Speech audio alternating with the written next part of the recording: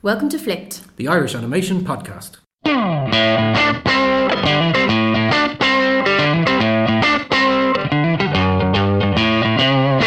Hi, I'm Megan. Hi, I'm Aidan. Welcome to the Flipped Animation Podcast. We set this up to kind of showcase what's happening in the Irish animation scene. And we're hoping to do a monthly podcast, and we hope that you like it. Yes, indeed. So our first interviewee was Andrew Kavanagh of Kavanagh Productions. He's their founder and CEO, and he also writes, directs and produces a lot of their work. He is an award-winning filmmaker. He's got 4 Digital Media Awards, I think, 2 IFTA nominations, and he's also often referred to as one of these top 40, under 40 sort of entrepreneur people. So he's an interesting guy, and hopefully you enjoy it. Great podcast, if I do say so. Before we start, I'll just give you a few notes on the interview. Firstly, he talks about Ballyfermot College, which is an animation course in Dublin. He also talks about Cathal Gaffney and Darragh O'Connell from Brown Bag, co-founders of Brown Bag Films. Mm-hmm. Andrew also uses the term clean up, which in case you don't know means cleaning up, so putting a sort of one single clean line over the kind of rough drawings that animators would usually do when they're starting off in traditional animation. He also uses the term wrong-handed when he's talking about that process. And that just means that if you're right-handed, you use your left hand, and if you're left-handed, you use your right hand. If you hear the term frameworks grant bandied about, it is the Irish Film Board RTE Arts Council grant to make short animated films. Things like Give Up Your Else Sins, Granny Grimm, 50% Grey, they were all made using this grant. So here's the interview. Enjoy. Andrew Kavanagh, welcome to the podcast. Welcome to me. Thank you very much for doing this. So I think probably the easiest thing to do is to start at the start. Okay. So you went to Ballyfermot. I did. And you had some... That was quite a good class, wasn't it? Yeah, well, yeah, it was. I started in 1990, and you know, the ADS course, and I hadn't intended continuing after that, but I had such good crack that I decided I'd stick it out. And I did. I started the diploma class, which was a 3-year class in 91. So it would have been in that year. Would have been you know. Darragh O'Connell was in that year. Robert Cullen was in the following year, but I ended up in their year because I failed second year, so I had to repeat. Cathal Gaffney was a year ahead of me. Right. Richard Bainham was in my year. Alan Shannon was in my year, and John Rice was in the year that I went into subsequently. So, wow. You know, pretty much, you know, all the heads of all the studios. All the heads of all the studios around town. Yeah, so it was. It was a really good time, yeah. And there are some you know, people who've gone on to, you know, I mean, everybody out of my class now is working internationally or domestically, and you know, they've all made really good careers for themselves. Excellent, brilliant. And then, so I think one of the things that always interested me, especially when I was a student, was what the first job was and how that sort of first job happened. Yeah, the first job at animation was Brown Bag. Actually, got a job cell painting on Peg, which was their first production. So it's 94, which is like 19 years ago now. And I got, I mean, I was at I had an out, but I got an invite to the Pebble and the Penguin premiere. I'm not quite sure how that happened, but I got Darragh O'Connell was at it, and he said to me, "Do you want a job cell painting?" And I said, "Yeah, all right." So it was the summer. And I'd been doing a FOSS course in Baldoyle, and which I was quite enjoying actually. But I decided I better do something career focused, and so around July of 1994 would have been the start of my kind of career in animation, or my first animation job, cell painting. So, yeah, excellent. So that, I mean, because that seems to be the way, isn't it? With animation, a lot of time it's like sort of friends or sort of a reference, or sort of a circle of. Yeah, it's a small pool. Yeah, there's not many people escape the radar, so. Back then, there was no pool. Yeah. Really. There was like, I mean, there was Bluth and everything else was, I mean, Brown Bag had just started, and then there were a couple of companies which were sort of Terglyph, Mercani Wolf, there was Animedia, it was Dagda was another one, that was Paul Bolger's studio, and one or two others who have since bitten the dust, but there wasn't a whole lot going on at the time. Cool. So you stayed in Brown Bag for a while then? Yeah. I went back to them.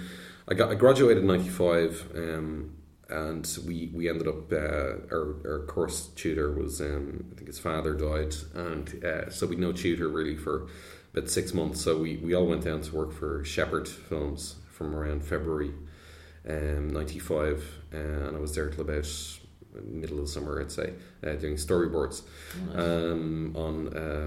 on a thing called the Story Keepers. And then around that time, I think it was I just got a call from Brown Bag. They were doing some subcontract work for Honeycomb Animation, and I got a job animating on a thing called Wolves, Witches and Giants. So I went from kind of doing storyboards to animating, and that was the opportunity that I wanted. I could have stuck it out, and I had applied for Bluth, but they conveniently closed down in July of that year. So don't take it. I think I got offered a job doing cleanup, which I was dreading because I was lousy at cleanup, and I could see it being a very short engagement. So I ended up. There were 4 of us on that: myself, Alan Shannon, Shane O'Farrell, and I can't remember who the other one was. we ended up animating an episode each, and Spike Milligan did the voices, so that was great. So we it was a kids TV series for the UK. It was a lot of fun. Very good. Excellent. And that. So all in all, for Brown Bag, you were there for. I was there on and off till.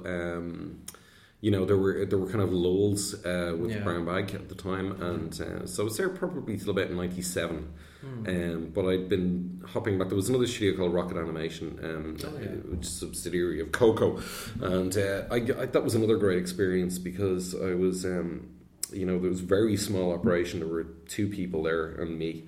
And it was, I got to work in mostly cutout animation, and I did some 3D animation in a program called Lightwave around that time. So I was kind of going back and forth between Ballyfermot, well, that came next, and between Brown Bag and Rocket, and then I ended up doing about maybe a couple of years of Rocket then as well.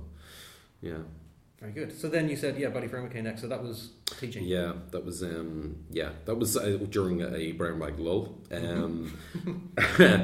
Cahill was trying to find stuff for us to do. There was myself and Shane O'Farrell, who's now a rock star, and he's touring the world. But he was we were kind of offered to Ballyfermot because they hadn't got anybody to teach the skills or the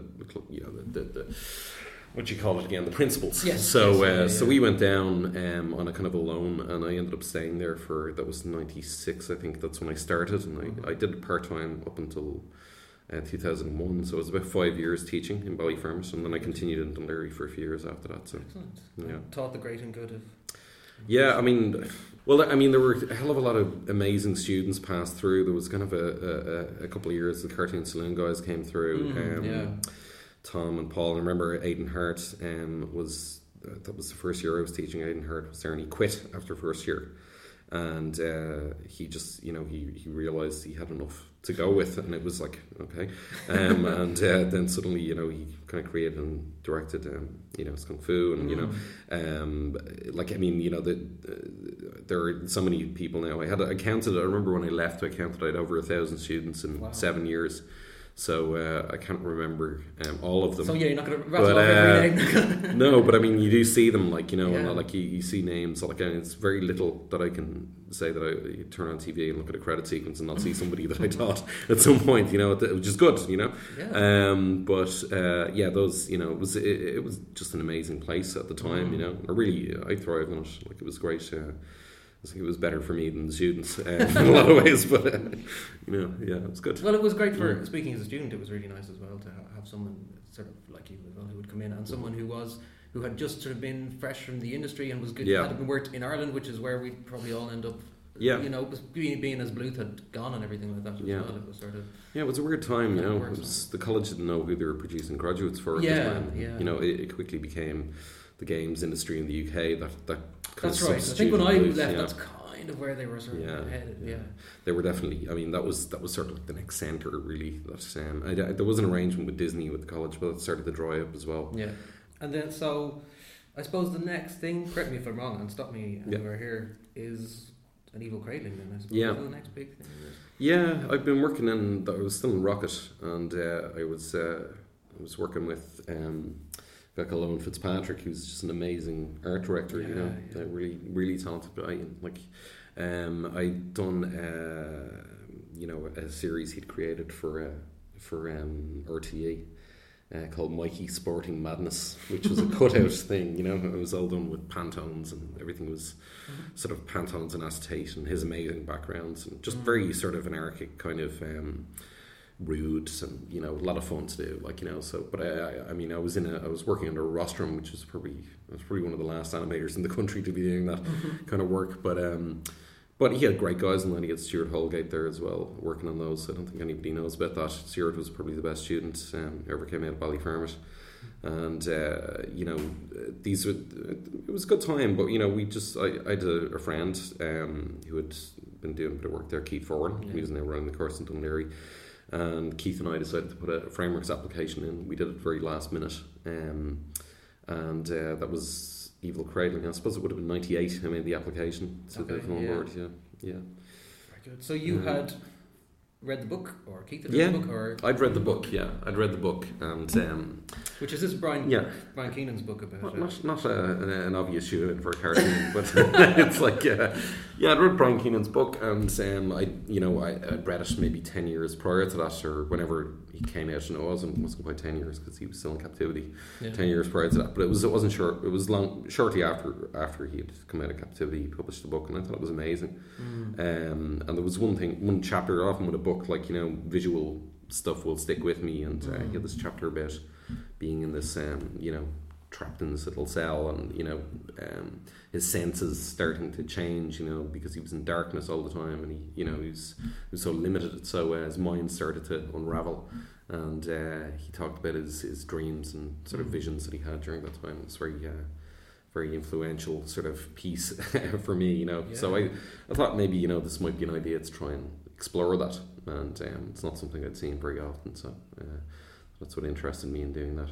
Yeah, that was fun. And again, you see Owen's amazing backgrounds as well. Owen, it was great. He just I can't remember how many he did, but he did actually. We did actually get a couple of guys in toward the end of it to help out on that. They did some of the backgrounds in his style, and it was a bit of an ask for anybody to kind of follow his style, but it was just really was too much. He's so incredibly focused on what he's doing, and everything takes as long as it takes, So, but it was worth it, It was, to get that look, it was good. Unfortunately, the animation didn't quite stand up to the quality of the art direction, but it was still, it was an early effort. But I don't know, one of the things that I've always kind of been interested in, and is you do this idea, you do like a day of life drawing, especially about Ballyfermot or somewhere, and you do animation, and there's sometimes this kind of gap between the two. Whereas something like, say, that last scene where he's dancing around and everything, that's animated life drawings. That's fantastic. It's kind of rotoscope though. Sorry to burst your bubble. It's kind of rotoscope. I got a friend of mine to come into Coco and do. There was kind of a mezzanine thing, and I just shot him with a video camera, doing a dance. And but what happened was we did it. I got the animators to Tom Caulfield was one of the guys who worked on that sequence, and he's another guy who started on studio now. But he we kind of did every fourth drawing, and we there was a kind of a very rough rotoscope pass on it, which was just literally blocked out. And then the rest of it was all done in 9B pencil, and every fourth drawing.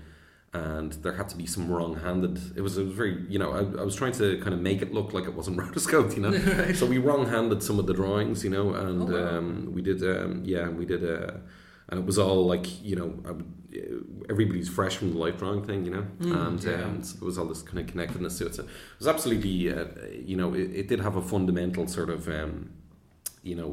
reference for the movement. Yes. But it was so rough, in the way we, normally that phase is called cleanup, but we kind of roughed it up, and so I think it worked, and it's probably the most successful part of the film, really, in a lot of ways, but it was the one part of the film I was happiest with it because I think everything kind of came together, in terms of music and movement, and the montage and so on, so and the narration. So and Brian wasn't on, we didn't have his permission to do it at the start, so that was. I got shortlisted for the award, and then the film board called me, and I never had any dealings with the film board, and they said, so have you got the option? And I said, what's an option? And they said, well, you need his permission to do it. Do I?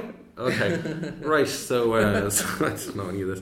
So I went to the cinema to kind of take my mind off the fact that they were going to drop the shortlist offer if I didn't get his permission, because I couldn't get through to him.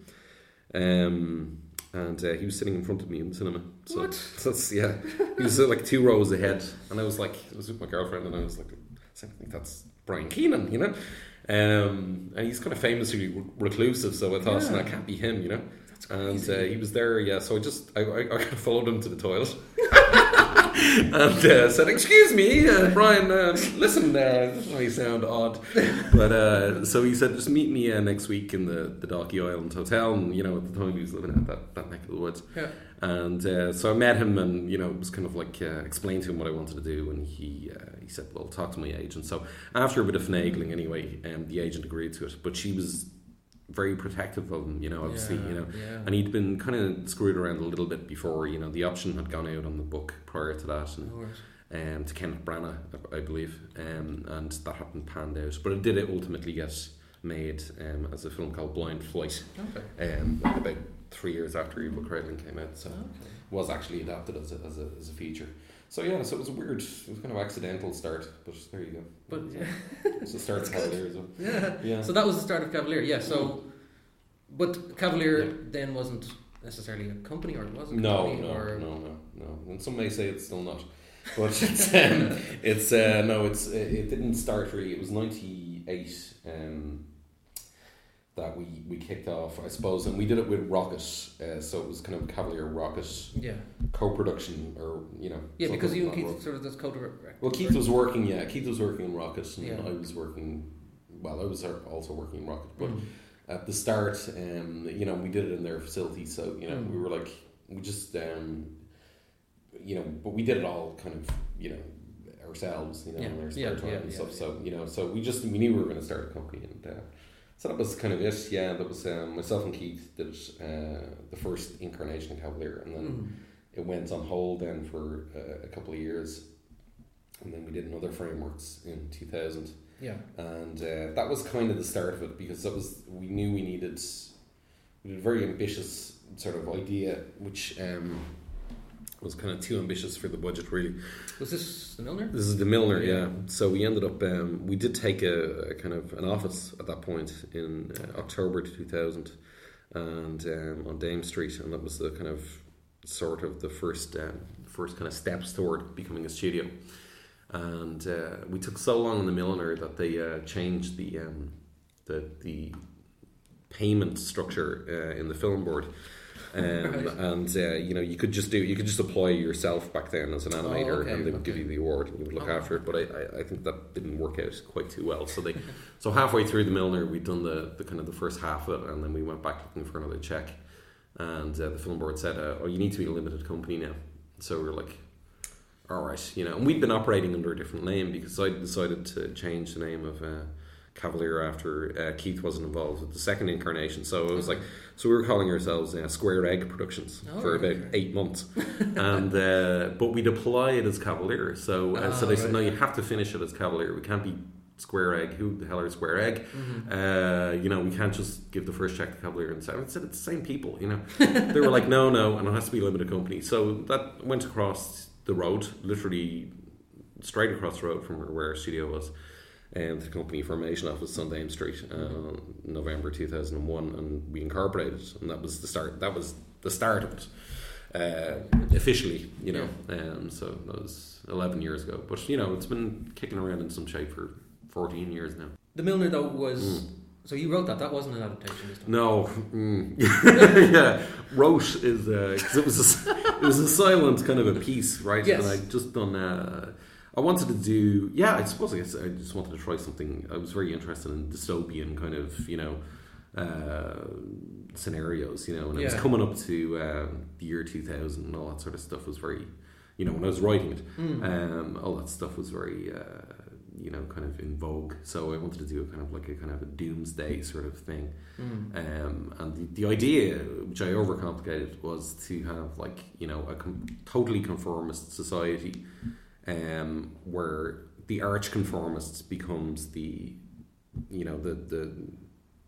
subverted one, and kind of undermines the whole structure. So but it didn't quite pan out that way, but that was the general idea. But we decided we were going to do it in 3D. 3D was on the up, and I thought we'll have a go at that, and we did it in 3ds Max. And it was again, it was a really interesting experience. I got to work with an amazing guy called Slavic Kvi, who's the sound designer, and he was the kind of we working again with Gregory McGee on the music, and there was some great opportunities. The music's great. I mean, we had the RT concert orchestra for that. It was just a fluke, but we got there were. You went to the cinema and the whole RT concert. Yeah, they were all there. They were all sitting in front of me, 2 rows down, all the rows. But it was mad. Like Greg got some Imro selected 5 composers that the concert orchestra would work with, and one of them dropped out. So Greg stepped in, and he was working on the film at the time, so he got to conduct 60-piece orchestra, and it was like an amazing experience for everybody, really. But the problem was that we were stuck with that score then, and we the film ended up being really long. That's right. Yeah, I was watching again last night. It's like 12 or 13 minutes. 12:41, I think, and it's just, it could be like 7 or 8 minutes long, and so it was kind of like I didn't want to throw the score out because it was so amazing, and I knew it was probably the best thing about the film. So I said, right, we'll just have to make the film as long as. So it's as long as the rough cut. I wouldn't do that now, obviously, but but at the time, again, you're learning, so you have to, things seem to be the right decision at the time. So no, it was an incredibly long film. It took 2 years to make, but still to this day, it's kind of like it's the most. I think it's the most screenings of any film we've made, and I still get requests for it, and it did very well in kind of Eastern Europe and France, right? So and it was I think the thing about it is that it was kind of lost on a lot of people, and but there's a certain audience for kind of slightly more abstract film that will actually kind of that'll be fairly structured narrative, and you couldn't really call it an abstract film. But it has a lot of abstract motifs. An element. I think there's a place for that in animation, absolutely, where you're kind of looking at these sort of amazing images or whatever, and maybe you're not sure 100% what's going on, but you kind of get what the themes are and that kind of thing. So I think that works. It holds up, I suppose. And we did keep the 3D reasonably simple. And I looked at it there a couple of years back, and I thought, like, Jesus, it looks ropey now. But it was very heavily textured, and it's simplistic in design. So a lot of it is still, I mean, if I do a good edit of it, it'd be the first thing I do if I was going back to do anything. But I did think there were kind of elements of it that kind of were successful. But it was still, again, it's kind of an early sort of piece for me, and it taught me more about what not to do when making a film than what to do. But anyway. But I think even just on the 3D, because as I say, I went back and watched it last night, I held up better than I remembered it, or I thought it was going to. Because, and I think it's the same with the depository as well, and even in Evil Cradling to a certain extent. You seem to use the medium quite well. Like you're saying, so it's 2001, 2002 probably when you're doing it. It was came out in 2002, so 3D isn't what it is today. So it's a pretty clever move to have these flat jigsaw pieces. It's sort of future-proofs, it may be too strong a word, but I think it's simple, so you're not demanding too much of the software, and as a result, it's not like you tried to do a human and it didn't work at all. It was these sort of simple characters, and I think that works really well. And I think for the depository of the next one, using the sort of the monochrome and the sort of flash and that inky style, which kind of flash always tends to look like a little bit anyway. Is again another sort of strong. It's really sort of cutting your cloth to the technique, I think. Yeah, I mean, the depository was pretty much a classically animated film, really. I mean, every scene was keyframed, and there's no actual. I think there might be a couple of tweens in it, but like there was any. there might be. It could be very simple, but as far as I remember, we animated every shot, and it was Barry Reynolds was the lead animator on it, and he pretty much Barry will do everything at once. And there's no in between. Everything was really, really sort of painstakingly done. And then it was kind of cleaned up again, not really cleaned up, but inked up, I guess, in Flash. Yeah, okay. And it's the only film that I've actually ever done that was done to deadline, I think, or ahead of deadline actually. Oh wow! So it was, but it started off being much longer as well. Okay. It's based on a very abstract graphic text, or it's not text. It's effectively a sequence novel of drawings. Yeah, it's not even a graphic novel. Wow. It's very and you read it and it's meant to be. It's a dream, right? So Guy falls asleep at the beginning and he wakes up at the end, and everything that's in between follows that sort of sort of dream logic, or lack of logic. So things kind of morphing into other things and recurring motifs and changes of location and scale is arbitrary and all this kind of stuff. I just liked it. I picked up the book a couple of years before, and I just thought, God, imagine this as animation, like this would be mental. But I thought it was actually really well suited to animation because it's just, that's really what animation can do. It's sort of other world. Yeah, create like in morph worlds, and if you get the tone right, your audience will buy into it. If you can make it sort of kind of dreamlike, you can play with the rules of reality, and that's what for me that's like really what animation does best. It's not necessarily, I wouldn't be watching it all the time, but came across one yesterday called Cat Soup, Japanese one. Have you seen that? No, I don't think I saw a bit of it yesterday. I was like, I haven't seen the whole thing. It sounds familiar though. But it was that sort of thing, just messing around with logic and very dreamlike narrative. But I'll let you know what I think. But jury's out for the moment. Is it? But that's why I love festivals, because you get to see a lot of this stuff at festivals, but you never see it on TV, and it's hard to find on the internet, unless you're on voice forums, But that's But and you've probably seen more. Because what do you curate an abstract? Is an abstract animation? Yeah, for Kavanagh Fest it's in Czech Republic. Yeah, and but that's for abstract only, is it? Well, no. No, it's not at all. And it's a fairly sort of mainstream festival. It's bigger ones in Czech Republic, and But they were doing.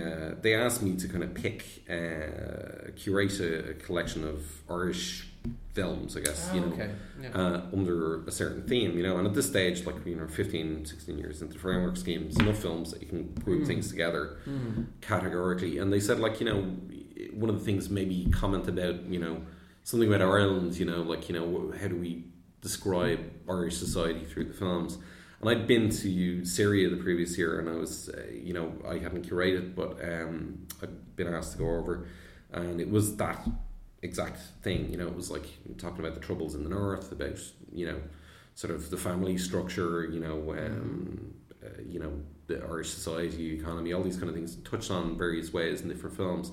And so I didn't want to do it again, and I decided to do abstraction, which I literally watched every Frameworks film and most of the shorts and a good few of the Irish Flash, and I thought there were more abstract films than there were. But I did get a good hour and a half out of it, and there were even some that that came in, like Owen Kidney had done one, and Black North were working on one at the time, and which had lovely abstract sensibilities, and I just didn't have enough time for all the shorts that I wanted to show. So I was just interested. I said to them, I just find it unusual that Ireland, as we all hear, doesn't have much of a visual culture, visual heritage, and how come there's so many of these abstract films? And my theory is, and I said it at the time, was that it was because RTA used to show it all in the 70s and 80s. They used to show all these Bulgarian and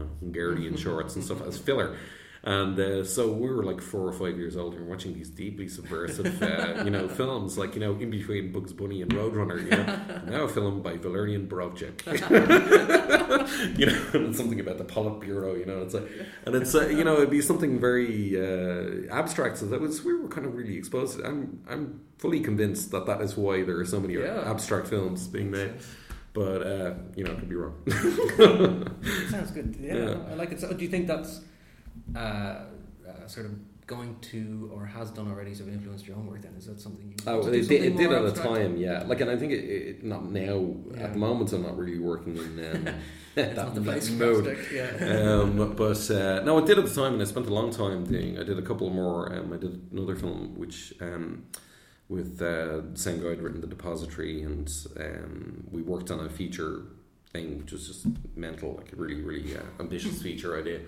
And so I spent about 5 years kind of going through that phase where I was very interested in all that kind of stuff, and it still interests me. Yes. But I started to I don't want to ever really make the same film twice. So I've done 5, I think, now at this stage, and I think each one is sort of different. There's probably a theme which I identified, but a couple of years back when I was asked it, there's a theme of people trying to escape. Yeah, I have that written down in front of me. Yeah. And it occurred to me, and then I was like, oh shit, now I know I'm going to be doing like films of people trying to escape. Doomed to escape. You can't escape from your escape film. Yeah, I'm glad somebody else noticed anyway. But yeah, the first guy is trying to get out of a cell, and the other is trying to get out of a society, an oppressive society. And there's a film about a guy trying to escape a dream, and then there's and Hassan Everywhere is a little bit it's less obvious, but it's a guy whose sort of background is societally is a bit of a prison. It's he's walled in. Yeah, there's walls. It's part of the motif.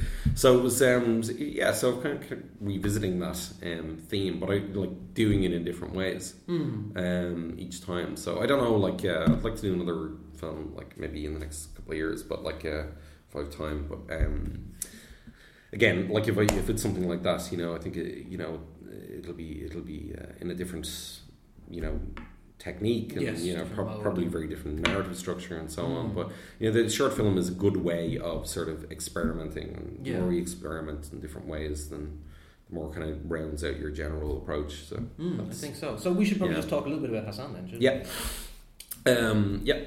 So that's again based on, was that an article you read? Yeah, it was in The Guardian, and it was the art section in The Guardian I read 2003, and it was the illustrations really that caught my eye, and I thought it was actually an article about Marc Chagall.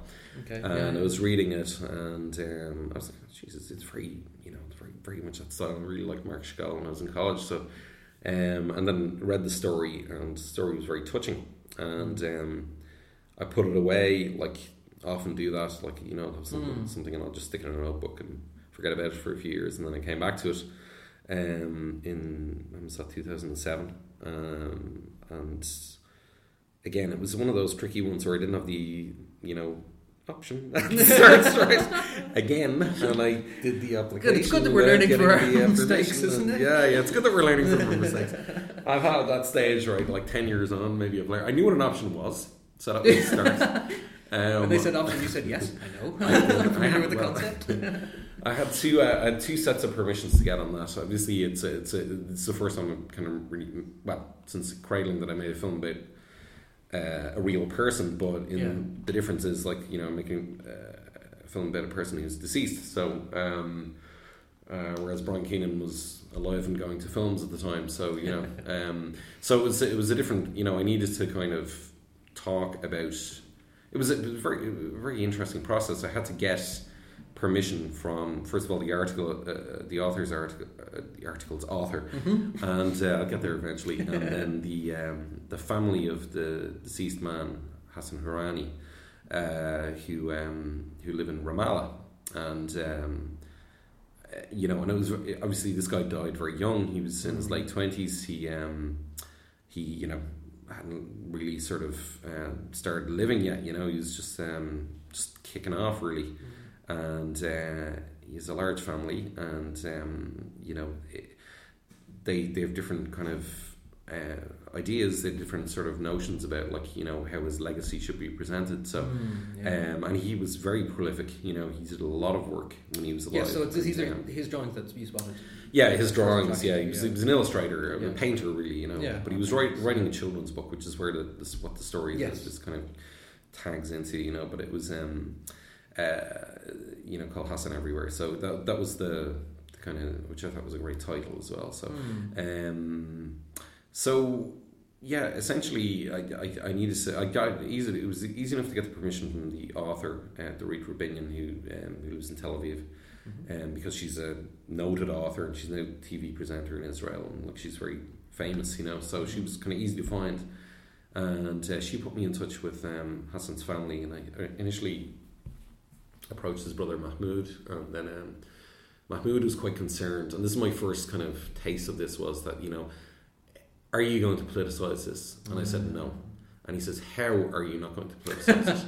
And I said, I don't know, right? I'll be honest. And then I was like, okay, this is going to be pretty near impossible not to politicise in some way. But I won't do it because I'd spoken to Dorit and I knew what way he was. And I wanted to kind of give a true representation. I wanted to have all that stuff. Everybody... approaches the subject, when I'm going to talk about the subject, it's the Israel-Palestine thing. I won't say conflict because that's not what the film's about. Yes. But it's about the relationship between Israel and Palestine. Yes. It's, in this story, it's about two people, an Israeli and a Palestinian, and a different type of interaction than you used to see, in stories about this, and the media will present it in one way, and then there are these other stories, which, to be honest with you, as I found out, a lot of people don't want to hear about. They don't really want to hear about it because, the Palestinians don't want to appear soft on Israel and vice versa. Right, okay. And but it exists, and like any conflict, there's these friendships that sort of transcend barriers and history.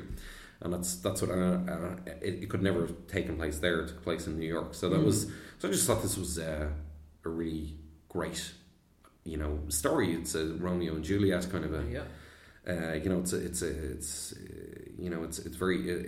It's got these elements, and I didn't deliberately kind of steer clear at the wishes of his family as well from doing a very political or a lot of background to the politics or. There were a lot of things that he suffered in his life and his friends suffered subsequently, and, injustices and so on. And, but it couldn't be done in this film without actually kind of detracting from it's too short a format. Yes. Yeah, so I've always thought about Hassan Everywhere that I'd like to do it as a feature. And ultimately, obviously I've said it to Dorit, she's writing a novel, a fictionalized account of her friendship with Hassan, and I'd love to take it on and do it in a bit more depth. Yeah. But for me, it was just a learning curve, really, and it was kind of like it was a story that needed to be told. And, it's done really well, and I'm very proud of it. Actually, it should be. Yeah. Cool. And that went back to cell animation, traditional animation, whatever you want to. Yeah, it went back to paper. Yeah. So, but it kind of had to be because it was he was a kind of traditional sort of artist, and I thought this might be, it was, as I said, like 5-6 years ago now when we started, and I thought just this is dying out, and this might be my last chance to do this, because just nobody's doing it anymore. So we tried to find anybody who had classical experience to come in and work on the film, and it took a lot longer than I thought it was going to, but that was more to do with getting the narrative right than the technique. Technique took a long time, particularly the colouring and compositing. It was more that I kept finding things out, and you shouldn't really do that when you're doing a film. You shouldn't go back halfway through animation and say, I just found out this amazing thing that also happened. Let's do that instead. So so the film kept changing length, and eventually I think came out at the right length. But it was. But it had to be told right. I couldn't. I didn't want to make it up. People had trusted me with this guy's story, and there was a lot of I went to Ramallah and I met the family, and spent time with them there, and they'd taken me into their trust, and I was like, I can't do this and the film isn't perfect, and it's, there's certain things I got wrong, and there's certain things that I wish I'd done differently, but at the same time I was able to stand over to a degree and say, look, I did my best. I can't get it exactly right, and I'm sure there's things that I've done which have kind of misrepresented either the situation or the person to a degree, but I think on tally, pretty much I'm happy with what I did and what the resources I had available to me. So, but yeah, no, I mean, so I did kind of fight to get as much of the accuracy as I could, but at a certain point you run out of money and goodwill. That's the thing that I found. I think I enjoyed watching it a second time more than I enjoyed watching the first time. Because the first time, and that's probably that's me, right? I'm sort of involved in the animation and the sort of technical details of the thing. Yeah. And then suddenly, second time, right, I've seen all that, and suddenly, which is probably usually the inverse way most people watch it, is you sort of can breathe in the whole story and everything. And I was like, wow, this is amazing, without having to get sort of caught up in details and stuff. The whole sort of the actual the narrative and the sort of the shots and it's just. It's, really, really. Thanks very much. Great. So we should probably talk about talk about not short films anymore. Okay. Should we? So Cavalier did officially start out of the frameworks then. So the first commercial job that came in would have been, or one of the early commercial jobs that came in then. Well, I suppose the first thing we did was Cradling, then we did Milner, then we did Depository, and these were the first three things that we did, and then we realised, we were in. Around the time we were doing the Depository, we were based out in a studio in Fairview, Pig Dog Studios, it was called, and we were in with a bunch of other creative kind of types, and we had a little room there, and we were working away and realised that we're paying rent, and so we in this case is at the time it was myself, Paul McGrath, and Damien Byrne. They were the three original Cavaliers, and we were, and there were a handful of others who had come in to work on the Depository, most of which was being done out of house. Barry Reynolds was there at the time, and he was kind of like our key guy on the animation, and various other people. Fergus Brown worked on it, and it was kind of but it was a small enough operation, but we still had overheads. Yes, and so we knew we needed to get some other work in. So we started actually, I went back to my old. My first job, Brown Bag, and I said to them, look, those guys were around the time we were doing Depository, they were just getting their Oscar nomination for Give Up Your Old Sins, So I thought these guys are probably, loads of work that they can't take on now that they're being, asked to do huge jobs. So I called them up and I said, look, do you need any help on subcontracts, and they said, yeah. So we did a TV series for them, subcontract in Flash, and we did some of the first mobile work for Vodafone. This is 11 years ago now, so it was like very, very limited what you could do. We're talking kilobytes here, but it was using Flash as well.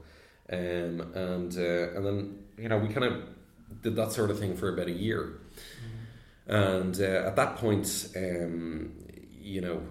my focus was on the Depository the whole time, and getting that finished. So I was kind of fully engaged with that. But two things happened. Started developing ideas for TV series, and then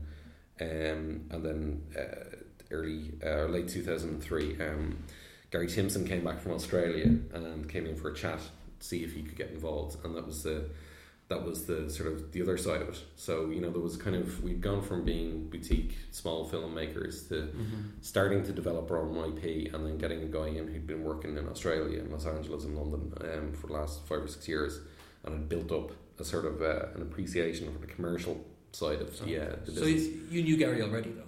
We'd known each other since 1990, and we started the same day in Ballyfermot, and flatmates at some point, and I did my first first commercial venture, painting Christmas windows, was with Gary. So the first time I ever kind of went out looking for grafting for client work was with him.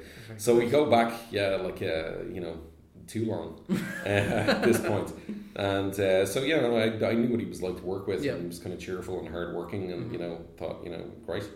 So he came in, started 2004, and that was kind of like when we started. Gary immediately took on the focus of trying to build up the clients, our own clients, not just subcontract work, which had been doing prior to that, but actually getting Cavalier as a kind of operating their own client list. So that was kind of where that started, for us. And as I said, like we developed our first show that year, which we brought to Cartoon Forum, which was Jumbo Dog Trio. And that was a good experience. I mean, we had a lot of fun doing it. But it was, we'd no idea what Cartoon Forum was. Like anything else, you blunder into these things. Like you try and kind of put it together as best you can. So that was where we went with that. And then a couple that we'd done on paper before that, nothing that ambitious, And then we went the following year again with a slightly better kind of presentation, and we got some sort of a deal on that, which is, think about it now, it's 8 years ago, but it's it may still happen. To give you an idea of the longevity of you need to have like. That's true. I suppose just for clarification, Cartoon Forum is like a market. It's a market, yeah. It's a kind of it's European broadcasters come to a market once a year, which is usually held in a different city. And you essentially get your 20 minutes or something to pitch your idea. Or half an hour, you get a bit like it used to be about 40 minutes. Okay. Between getting people into the room, introducing your piece. So your piece is like usually a minute or something, and then going through kind of PowerPoint and then questions and answers. And that's it's about half an hour, 40 minutes, around that long. But it's a really good opportunity. But it's a lot of work that went into it. And back then we didn't have a huge amount of work coming through the studio, so we were able to get a bit of development money, or in some cases not, and actually put together spend 3 or 4 months working on a visual concept and some scripts and so on. Which I look back on those days now and I go, God, I was moaning about not having any money, but I was fully engaged with the creative process. Which is like not you become a victim of your own success then. But so we were doing that, and we did that for 3 years. We went out in the third year. We got Garth and Bev with CDBs, and that was the kind of start. Really. So that was another Cartoon Forum pitch. That was 2006. Okay, that was in 2006. Yeah. So we did 2004, 2005, and 2006 we did, and then we haven't been back since. May go back this year. I don't know. Very good. And so, but Lifeboat Luke, you did service work. That was before. That was Garth and Bev. That was probably the same time you pitched. Yeah, no, it was after we pitched Garth and Bev, but before we produced Garth and Bev. Yes. So 2007 Lifeboat Luke. It was the end of 2006. Gary had met some producers from Northern Ireland, and it was effectively the start of us doing shows. It was sort of a co-production, with North and South Ireland, and that was we ended up doing 39 out of 52 episodes of the show, and it was beautifully designed. Alistair McElwain, he was amazing. Sort of visual artist and director, and he'd done Tiny Planets, and he goes back to he worked on The Wall, Pink Floyd's Wall, and all this kind of stuff. So he was really kind of well established guy, and he'd had this concept for around 10 years. So he was trying to he looked like he was going to get the money to do it. So Gary produced from the Irish side of things, and it's the first time doing Section 481 and Film Board, and BAI was just launching, so there was a funding structure emerging for animation, and so we got in quite early on that. That was the first of 5 shows that we will have produced by the end of this year. So great. So that was the first big one, and then so then Garth and Bev. So Garth and Bev is an original idea. It wasn't service work. It was you. It was an original idea. Yeah. It was. I have an interest in archaeology, and I like science, and I thought I'll put these two together. So it was just like it was kids format, try and link nature and science. That was the concept. Try and look at stuff in the modern world, and then look at how it was inspired by something else in nature. So it was to get kids thinking in a different way about to encourage sort of logical thinking in children, I guess. So we did 26 episodes between 2008 2010. Start of 2010 we finished. We did 20 in the first batch, and then we did another 6 then subsequently, and it's been out on all over the place now. It's travelled really well for us, and it's still on in Australia and Canada, and RTE are still showing it 3 times a week, and it occasionally crops up as on BBC, then repeated in December. So it's still, and it's been translated into a whole bunch of languages, and it lives on. So it's the beauty of these TV projects is like they're kind of they're on somewhere as we speak. So it was a good experience to take something from concept right through to completion. Yeah, so it was a learning experience then. It was the best learning experience really, of anything that I've been involved in, because it was really sort of, all of the challenges that you might, imagine would come up in trying to finance it and then produce. The financing is hard until you get the production, and then you're like, oh my god. And then after that, like, and so on and so forth, there's challenges at every turn that you haven't come up against before. So that was so it was. I mean, I started, I suppose, working on that 2004, right, 2003 even. I would have done the first scripts for it, and 7 years later, the last episodes are being delivered. So it's a long stretch, I think people don't realise that sometimes. This is it. When I met the Canadian co-producer in Kavanagh Studios, I met him in Cannes in October. He says, "We should do more," and I was like, "No way." Let's do another 26. I was like, no, I can't look at it anymore. So then, with another couple of series, you had Mad Cows, you had Abadas, which is where I appeared. Abadas, and then you're back to a kind of a nature style program. Yeah. The next Wilderness, which we're working on at the moment. Yes. Wilderness is it's another 26 7-minute episodes this time, and started life 5 years ago. It's gone through numerous incarnations, but really kind of hit its sort of it's kind of sweet spot last year. We were doing a teaser, and we had it as kind of like a bunch of sort of fluffy characters going out and exploring nature, and but when you're kind of trying to explain this to people over and over again, like, it does start to sound like other shows. So the key thing to Wilderness was that what we're going to do is we're going to do kind of a Gaia theory for preschoolers. We're going to do biodiversity, which isn't really something that, it's one of those words that you don't mention to a preschooler because their eyes will glaze over. Mm-hmm. But if you can do, but they get it. So if you explain it to them in a different way, how, the one you storyboarded last week, Aidan, was like, Puffin lives in a rabbit hole. I didn't know that. Yeah. This is kind of like, that's interesting, but that's an example of, something that has adapted to its environment, so Puffin goes and lives in this place. It'll make use of the environment, and then we'll go into the whole dung beetle thing on another conversation. But, and then we had, the emperor moth and the curlew. That was another relationship. The emperor moth has evolved wing patterns that look like a barn owl to scare off the curlew, which is its predator. And this is a lovely visual way, which is a kid will get straight away. The butterfly or the moth's wings look like an owl's face when they open out.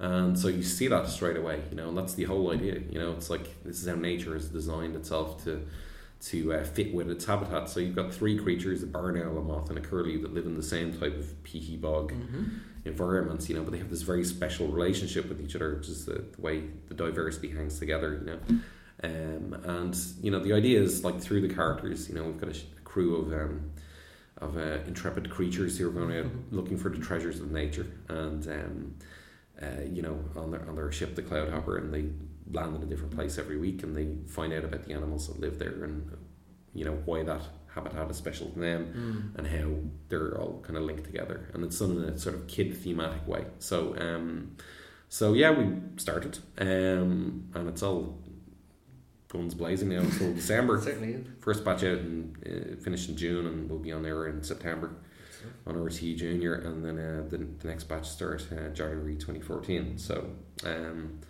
should be interesting. But it's good, like what you were saying.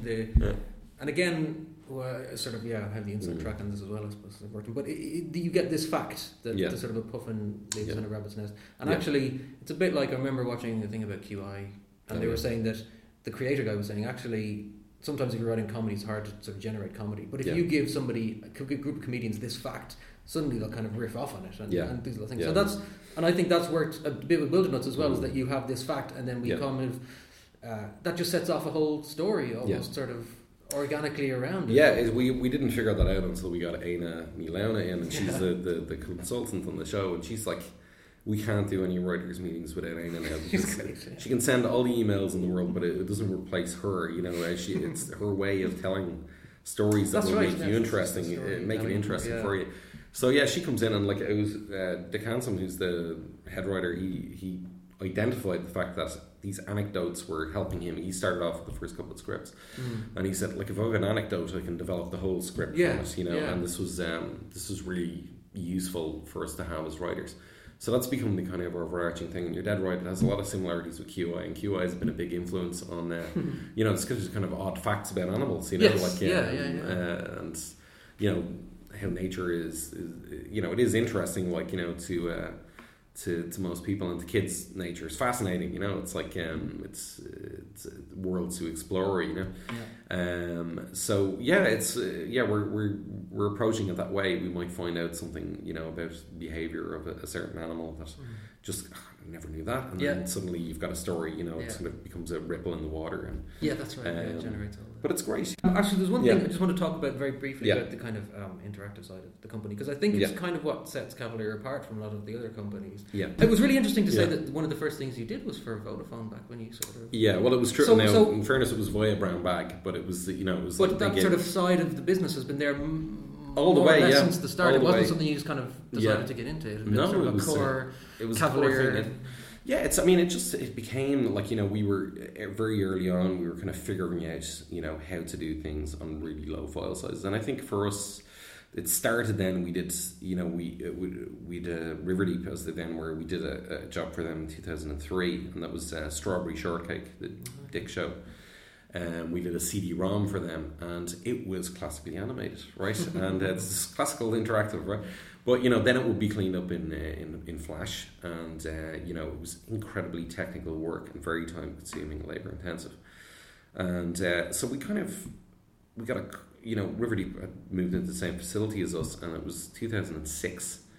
End of 2005, start of 2006, that the relationship really with them started, and that has been the driving force behind the main interactive work that we've done to date. But that was it's been a very fruitful relationship for Cavalier, and has enabled us to sort of move into new areas and do new things. So it was and we've worked on a lot of e-learning products for.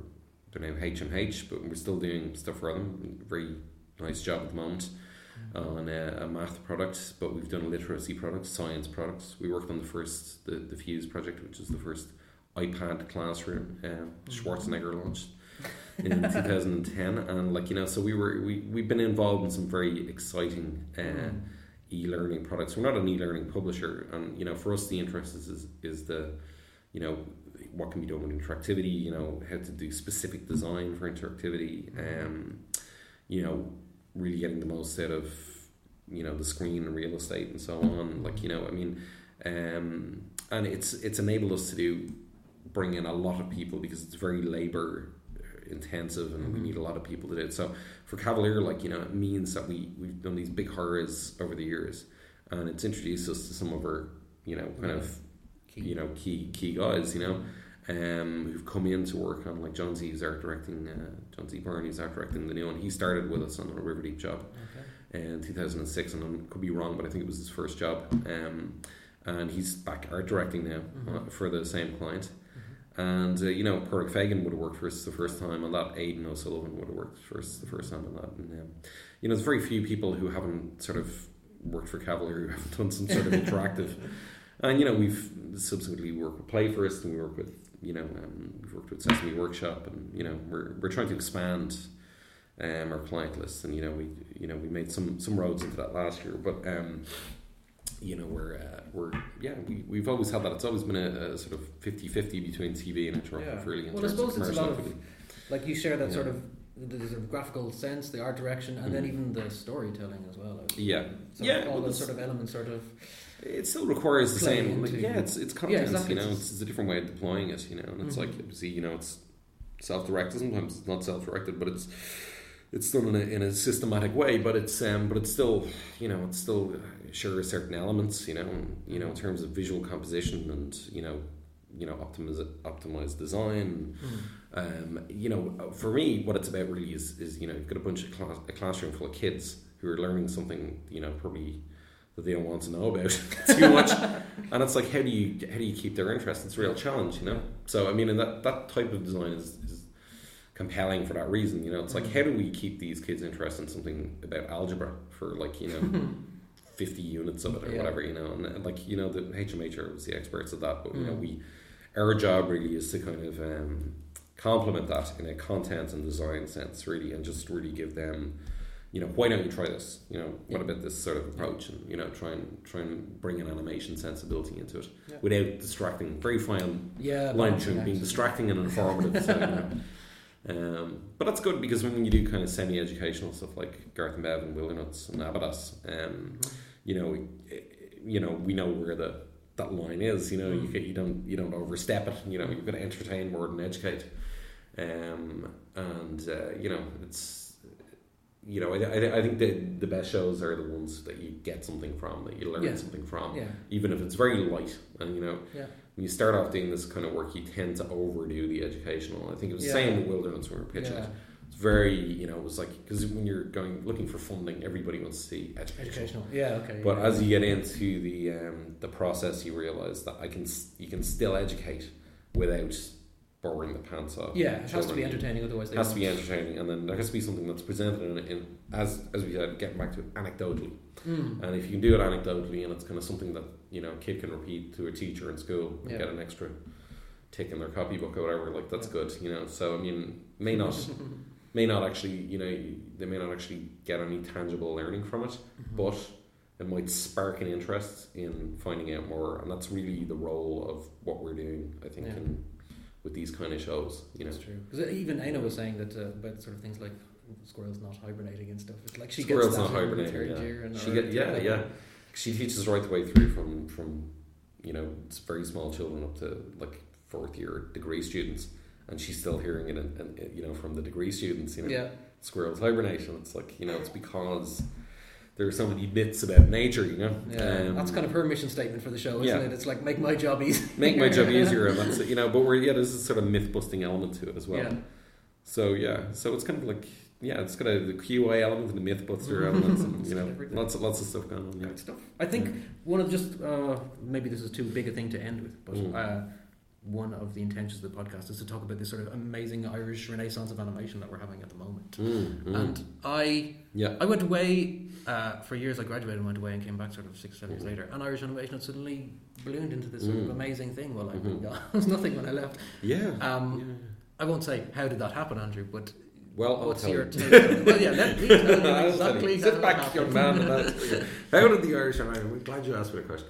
How did it happen? Well, it's just smart business, most of it, and you know, look, the talent was there, you know, as we'd seen, and the talent was, you know, coming out of the colleges. You know, there are some very gifted artists and animators and directors coming out, and you know, they're good writers, and you know, good storytellers. And what needed to happen for it to become commercial activity was for a few people to sort of step off the kind of creative side of things, you know, creatively minded people step outside of it and sort of try and bring together some cohesion between these different talents. And you know, it's just grown up from there. You know, it started off as, you know, 10 years ago, Jam Media, ourselves, Cartoon Saloon, Brown Bag, Monster, you know, we're all fairly small operations. Brown Bag were still a bit bigger than the other ones, but they're, you know, they've been around a little bit longer. But you know, Jam and, you know, the Saloon and those guys, they were just really kicking off at that point. And you know, basically it was, you know, we kind of followed the example of what you know, the Brown Bag guys have done, like, you know, just kind of build up your clients and try and produce IP ultimately, you know, in order to. So I think a lot of it's been like now the fact that you've got, like, most of these studios are started by animators who want to do creative stuff anyway. Want to do their own They want to like do you their say, own IP stuff. is like intellectual property, right? So they, you know, no matter how far, you know, you may become sort of very entrenched in business, and you know, in a lot of ways, and you do need to in order to kind of keep going. But at the same time, like, you know, it's the old urge is there to go in and, you know, let's pitch this and go and do a film and so on and so forth. And so, you know, it's this kind of like curious sort of, you know, this sort of struggle between the left and right brain, really. I think that's somewhere in the middle. You know, an industry has grown up, and it's doing really well at the moment. You know, and it's down to, I think, you know, good mixture of smart business and creative business techniques. And because you know, these studios are all started by RT people. Their brains are wired a little bit differently, and maybe they see opportunity in a different way. And maybe they're a little bit sort of blindly optimistic, and that helps. You know, you know, that, you know, most normal people would say, "Oh, we haven't made any money in 5 years. Let's quit and do something else." But no, the animators will keep going. So a lot of the success stories you're seeing are 10 or 15 years in the making. Like, you know, and it's true. Like any other business, you probably would have hung up your boots a long time ago. But, you know, this is sort of belligerence, really, you know, and kind of, as I said, like sort of blind optimism. But I don't think any of it's luck. I think it's you know, I've always been export focused because because of the scale of the domestic market. Yeah, it's too small. So that's kind of protected most of the studios from the recession. I don't think anyone went out of business in animation. That's right, not like London, where studios were closed left, right, and centre. Yeah, London had a domestic indigenous demand for the work. It was very, very thin margins, and you know, everybody's competing against everybody else. Same thing in LA, same thing in New York. You know, and there was a crash for animation. A lot of studios closed, and we never had that. You know, we literally, everybody who ever started out in animation here gave up on the domestic market, or, you know, saw it for, you know, apportioned to... Yes, can never be... You know, it's a small population. You know, there isn't a huge amount of money in advertising. There isn't a amount of money in broadcasting necessarily. You know, and, you know, you're just never going to generate the revenues from the population base we have.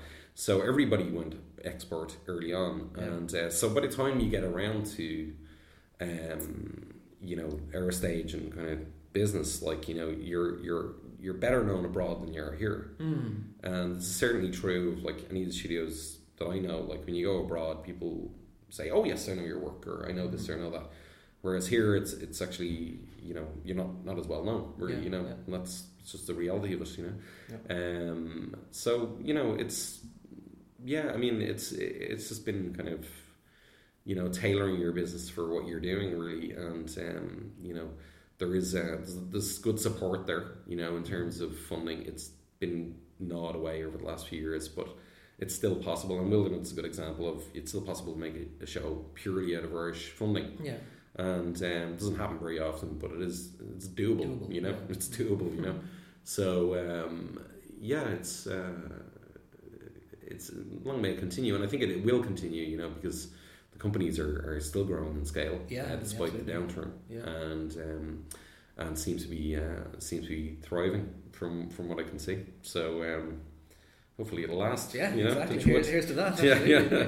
Okay, well then, Wilderness is the one to watch. September 2013. That's our new show, and that's probably the next thing we'll be launching. So fantastic. All right. Great stuff. Thank you very much. You're welcome. So a special thanks to Andrew Kavanagh for that great interview. I did want to mention that Garth and Bev can be seen on your telly boxes on weekdays on RTE Junior at 10:55, 2:05 and 5:15. On CBeebies Australia at 9:30 in the morning and 3:25 in the afternoon. Abadaz, which is another production, can be seen on CBeebies at 9:05 in the morning and on RTE Junior at 1:55. And of course, Wildernuts, the next big project from Cavalier, should be on RTE Junior in September 2013. So look out for that one. Thanks for listening. Until next time, you can reach us at flippedpodcast@gmail.com. Or you can reach me at the Meg Bar on Twitter. And I'm at Aidan McAteer on Twitter. So we hope you enjoyed that interview, and we'll see you next month. All right, bye.